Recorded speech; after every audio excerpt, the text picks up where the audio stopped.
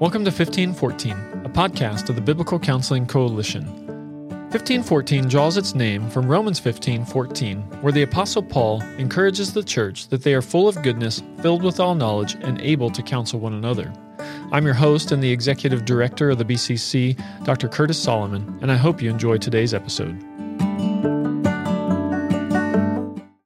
Thank you for joining us for this episode of 1514. Just want to encourage you to jump online and support the ministry of the BCC if you don't already. We do rely on donations from individuals like you, and clearly you benefit from our ministry. If you're listening to this podcast, we wouldn't be able to do this podcast, have our website, host the different meetings we do, and other things that we do to foster unity around biblical counseling if it wasn't for support from people like you. So jump online today and make sure you can give a gift or sign up to give a recurring gift. We really appreciate it. Today, the interview that I'm going to share with you is an interview I did with Dr. and Pastor Steve Viers. Many of you know Steve. He's even been a guest on this podcast a few different times. But this episode is really getting to know Steve. So we talk a lot about his upbringing, how he got into biblical counseling, lessons he's learned. It was really fascinating, the history of Steve's upbringing and all the connections and relationships that he had all the way back to his childhood through today that shaped and were very formative in his life and ministry. I hope that you're really encouraged and inspired by this interview, and thank you for joining us. Hope you join us next week as well. All right, Steve Viers, thanks so much for being with us on 1514 today. Thank you, Curtis. It's good to talk to you. So I know a lot of our audience members know about your ministry, but why don't you, for those who don't, catch them up on who you are, your family, and just where you are in ministry currently. Well, I serve as a senior pastor at Faith Church in Lafayette, Indiana. I've just finished 34 years of ministry there. My wife, Chris, and I have been married for 39. So Lord willing, this summer we'll be celebrating our 40th anniversary. We have 3 children, 2 of whom are adopted. Our oldest daughter, Bethany, and her husband live up in St. Paul, Minnesota with 2 of our grandsons. Then our first adopted daughter, Karis, and her husband, Austin, live here in Lafayette. And Austin's a police officer. Karis works at Purdue in data management.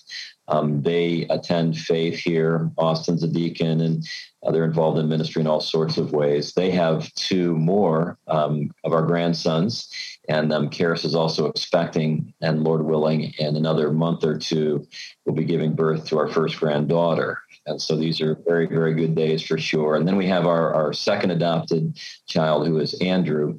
Andrew is our son who has special needs. And so Andrew is blind and had just a number of development problems in his brain as he was in his birth mother's womb, resulting in the fact that he functions at about an 8 or 9-year-old level, even though he just celebrated his 29th birthday.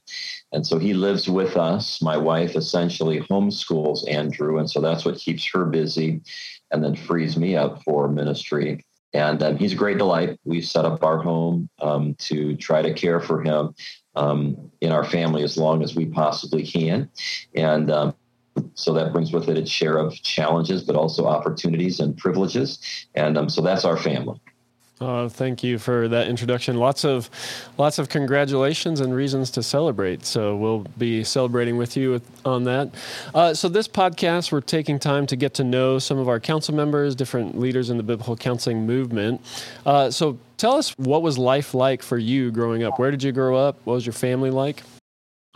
I grew up in Gary, and I was born in 1960. And so Gary, Indiana, in 1960 was a very interesting place. There's a lot of racial tension, a lot of ethnic tension, because it was a melting pot. Gary was the home of U.S. Steel, along with several other steel mills along the shores of Lake Michigan. And so many people were coming up from the South in order to find work. And it was just an unusual grouping of people who otherwise would not have tried to live together. And so, by the way, that was the same year Michael Jackson was born. In fact, he and I were born in the same city the same year. And I mention that just because you can kind of get a convergence in your mind of all of these Southerners coming up to Gary for work, along with people of various ethnicities, and just what that was like during the 1960s. That's how my grandfather got there. My grandparents were from Southwest Virginia. He had worked in coal mines and gas fields in just a beautiful, beautiful part of the country, but a place where Deep South and also that kind of work was very unpredictable. And so at age 40, while my dad was in the Army, at age 40, my grandpa and his wife, my grandma, and two of my aunts, without a car, moved to Gary so that my grandfather could work midnights in one of the divisions of U.S. Steel. And then when my dad came back from the Army, that's where his family now lived. And so it's just a fascinating place for sure. That's why I still have interest in racial reconciliation even to this day, because I grew up in the midst of busing, grew up in the midst of incredible racial tension. I watched all of that unfold as a child and early adult. My mom was a solid believer in Christ. My father was not. And so I had an interesting upbringing where I saw two very different ways to think about life. And in some ways, I'm thankful for that. I didn't just become a Christian because it was the natural thing to do. I had the opportunity to see it from two different perspectives. My dad was a fine, moral man, and he actually wanted my mother to take me and my sisters to church, even though he had no interest in going. So that was a interesting dynamic for sure. The closest church to my house was Grace Baptist Church in Gary, and that church was pastored by Bill Good. And so those who know the history of the biblical counseling movement and NANC and ACBC would recognize him. Pastor Good left that church when I was 13 years old and came down to Lafayette. Our paths eventually crossed again, of course. But I was a little boy in his church is the bottom line of that piece. So I was around the gospel. I was a very shy little guy. And so I had all sorts of questions about spiritual things and was too afraid to ask anybody. The church had hired a youth pastor, Ron Alchin, who's also a board member of ACBC and well-known in the counseling world. So I certainly had all sorts of opportunities to hear the gospel, but never really accepted Christ. And then when I was a senior in high school, some guys right around Christmas time were going on they call it a basketball jamboree. I didn't even know what that was, but one of their players broke his ankle. And so at the last minute, they just needed a guy. And so I qualified. And so they threw me on the bus and I went down to Chattanooga, Tennessee at Highland Park Baptist Church and Tennessee Temple University for this basketball tournament. What I did not realize was that there was also a chapel part of it. And so I was more than happy to go. But, the Lord was really working on my heart. And not that there was anything different about the preaching there compared to anything else I had heard, I don't think. It was just timing. It was all timing. And I was tired of living with the uncertainty of not knowing for sure if I was on my way to heaven and was concerned about all that. And so I thought about going forward. They had public invitations during those days, but I was too shy. But I also didn't want to go home having heard that many clear presentations of the gospel. So after the last service, they were kind of putting everything away, and we were supposed to be heading toward the bus. And I saw this guy, kind of a pastor-looking guy, up on the platform. And so I just went on the church platform and asked him if I could ask him a question or two. Sure enough, he sat me right down there on the platform. And so, those are the days where you had big living room-like chairs up on the platform where the pastors would sit. Sure enough, here I am with this fellow I didn't even know. But what I remember about that was his Bible was just dog-eared. And every time I would ask him a question, he wouldn't answer it himself. He would just open to a passage of Scripture, give me his Bible, and let me read it. And the Word of God was just burning in my heart every time he showed me something else and something else and something else. And so right there on the platform of that church, I trusted Christ as Savior and Lord. And I remember going back out to the bus with my friends and telling them what had happened. And I remember they cheered for me. It was quite an experience for sure. That gentleman's name, by the way, is Ab Thomas. He was the youth pastor at Highland Park Baptist Church at the time. And I've told that story, my conversion story, from time to time over the years. And one day I was telling it at our church here, And a gentleman came up afterwards who knew Ab Thomas, and they had worked together. And so he had just been traveling through Lafayette and stopped at a church and heard me tell that story and was shocked. And so it's just amazing how the Lord puts those kind of things together. Not long after that, I was baptized at our church in Grace, and that's now my senior year of high school. My dad really wanted me to be an accountant. So the plan was to go off to Northwest University. I was also thinking about maybe being a dentist. So that was kind of my life trajectory, was do something that made a lot of money was the whole point. And then I started thinking, I wonder if I could end up using my life the same way Ab Thomas did.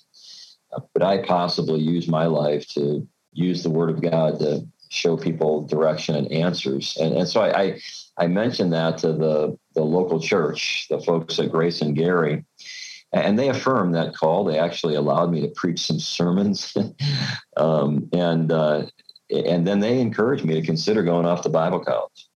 And I distinctly remember my father was a very good man, but I was his only son. And I distinctly remember telling him that I thought God wanted me to be a pastor. And he didn't respond in anger, but it was certainly in disappointment. And he said, well, you'd be a fool if you became a pastor. And not long after that, I told him I wasn't planning on going to Northwestern University. I was planning on going to Baptist Bible College out in Clark Summit, Pennsylvania, to study for the ministry. And his words for that were, you'd be wasting your life. Only a fool would do that. And you're on your own. He said, I'm not going to spend my money on you going to Bible college. And it was good for me. I'm glad in the sovereignty of God that I had to make some hard choices. I knew I was disappointing my father. I didn't want to do that, but I also wanted to please my heavenly Father, and I had to do what I thought he wanted me to do. So I headed off for Bible college that fall, and have been on that ministry trajectory ever since. And so I went to Baptist Bible College and then graduated there in 4 years. My wife, Chris, and I were married. We went off to seminary at Grace Seminary in Winona Lake, Indiana. And that's when I became acquainted with biblical counseling, and then went out to Westminster to do my doctorate. As soon as we finished that, we came here to Faith and worked for Pastor Good. And then he and I, 8 years later, made a leadership transition, and I've served here as a senior pastor ever since. So there's a real sense in which I'm just living my dream. That's what I wanted to do since I was a senior in high school, and have been on a very tight rope of academics and then ministry ever since then. Tight rope meaning a very direct line to what it is that I'm doing today. And so I'm a very thankful person to essentially be living my dream. Yeah, praise the Lord for that. It is a fascinating story, and not one that a lot of people have, just that real clear, straight path. I'm going to go back a little bit because I'm curious. I know you and Bob Kellerman have known each other for a long time as kids. Where was that? Were you guys at church, or school? And then what is it about Gary, Indiana that was the mecca or epicenter of biblical counseling? Well, Bob grew up about 2 miles from me. And so we knew each other as kids, and we ended up going to the same church. So Bob also attended Grace Baptist in Gary. Bob was 1 year older than me. We went to the same Christian high school. We went to the same Bible college. We went to the same seminary.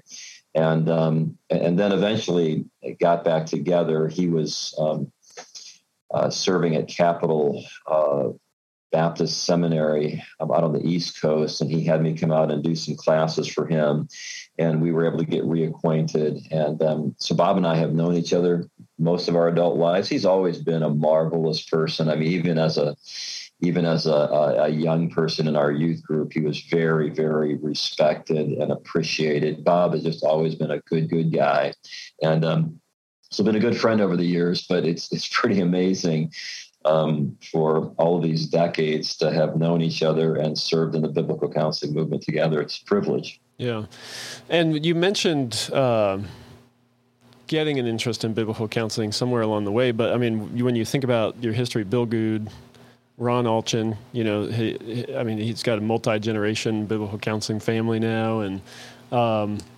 Where can you think of a particular time or event or something that made you think this is an important aspect of ministry? I want to make sure I involve. It's so central to what you do at Faith. How did that come about? Yeah, well, Jay's book, Competent to Counsel, would have come out when I was 10 years old. And so I didn't read it. And but Pastor Good and Ron Alchin did. And so did Bob Smith, who was a medical doctor who was a close friend of Pastor Good. And so after Bob Smith, as a medical doctor, read that book, he contacted Jay and asked for just additional guidance. And Jay was at that time renovating a flour mill into a home in South Carolina. And Jay explained that to Doc Smith. He said, look, I'm really busy right now.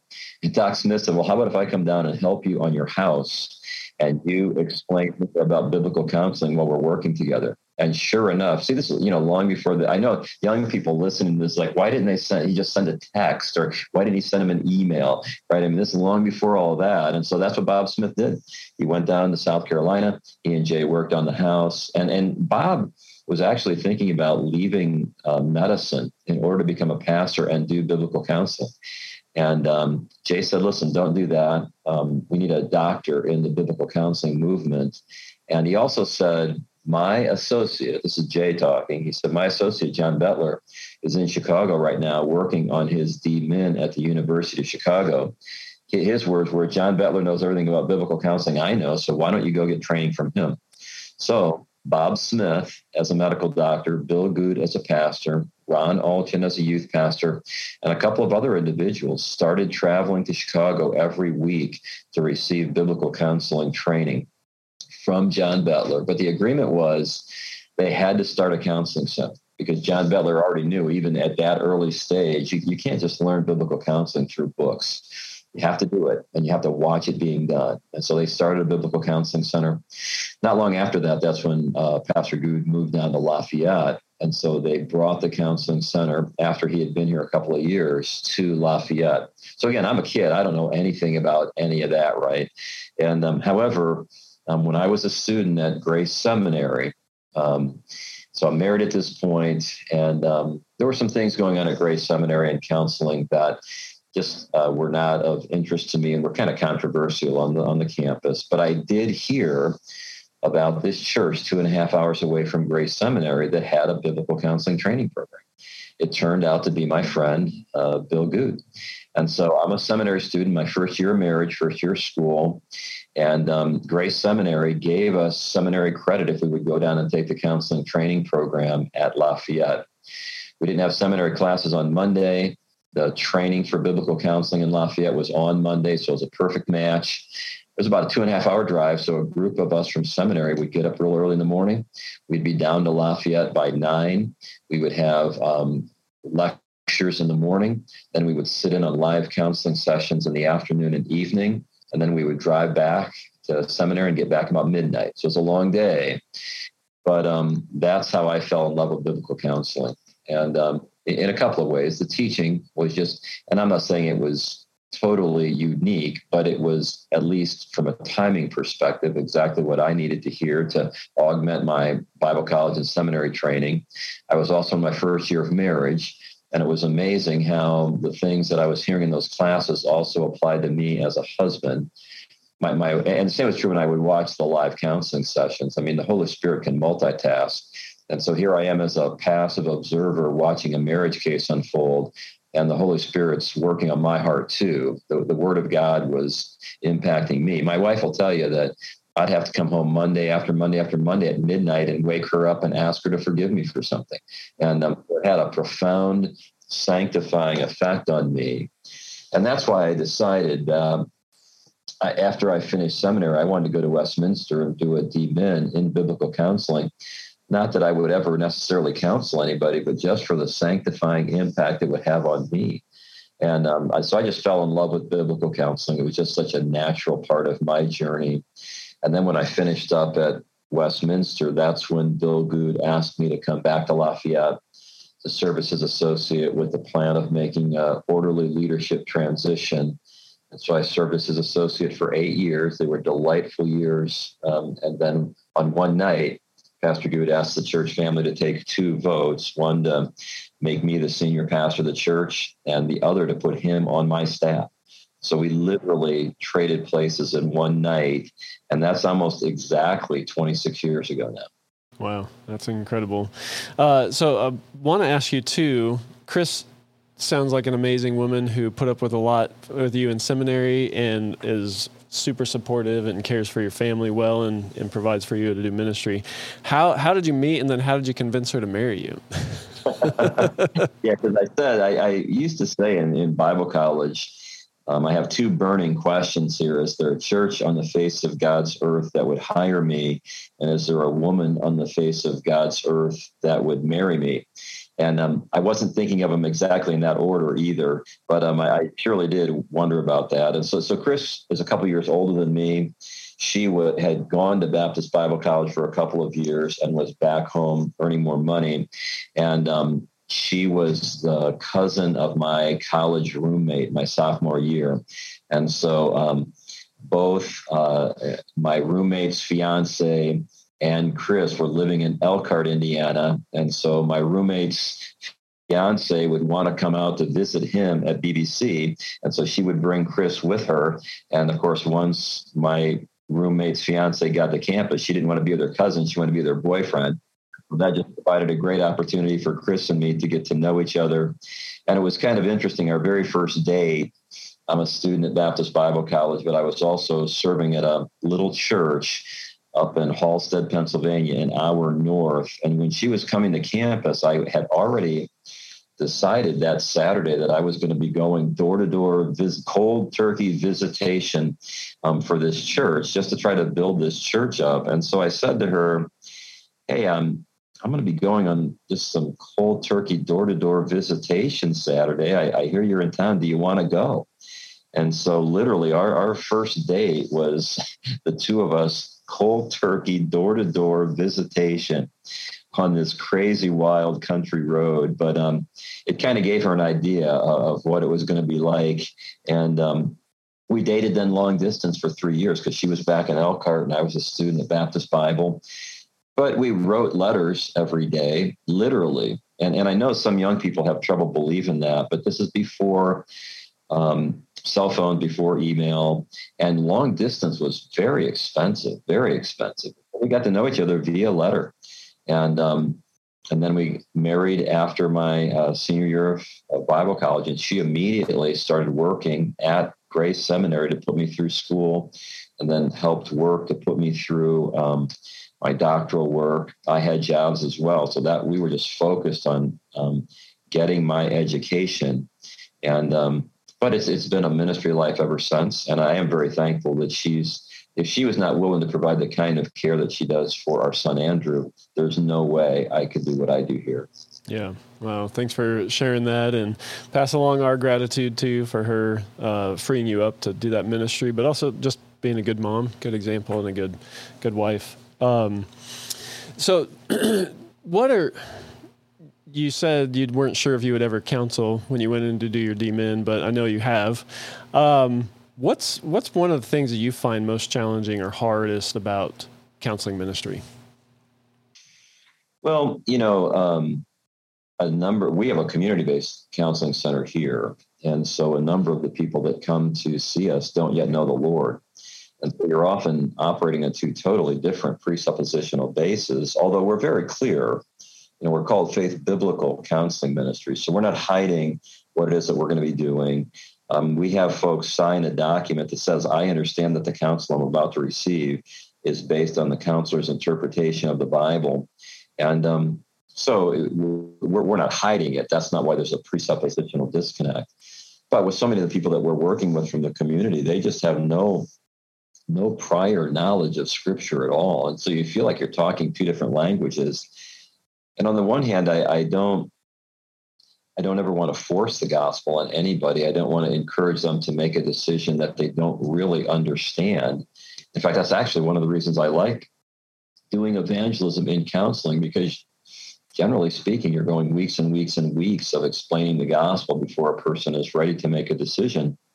And so that's probably the challenge, is how can we help someone come to an understanding and a belief in God himself, in the truth of his revelation, and then in an understanding of the gospel to the point that they're ready to make a credible profession of faith. So what, on the flip side, kind of what keeps you going in ministry? What excites you, gives you joy in counseling? Well, and that's part of it. From the very office I'm sitting in right now, I had worked with a gentleman for 8 or 10 weeks, and I really wondered. And then just a couple of weeks ago, he came in and said, "Hey, I'm ready to decide to trust Christ. Can we do it now?" And it's not like I had some, magical formula or whatever. It was just the work of the Holy Spirit in his heart and life. But it was a relief to me. I love this man, and I mean that sincerely. And he knows that. And I was concerned about his eternal destiny. And so it was such a delight, such a relief when he came to know the Lord. And so anytime I have the opportunity to lead someone to Christ in counseling or in ministry, that's, because it circles all the way back to, I have eternal gratitude for Ab Thomas and what he did for me.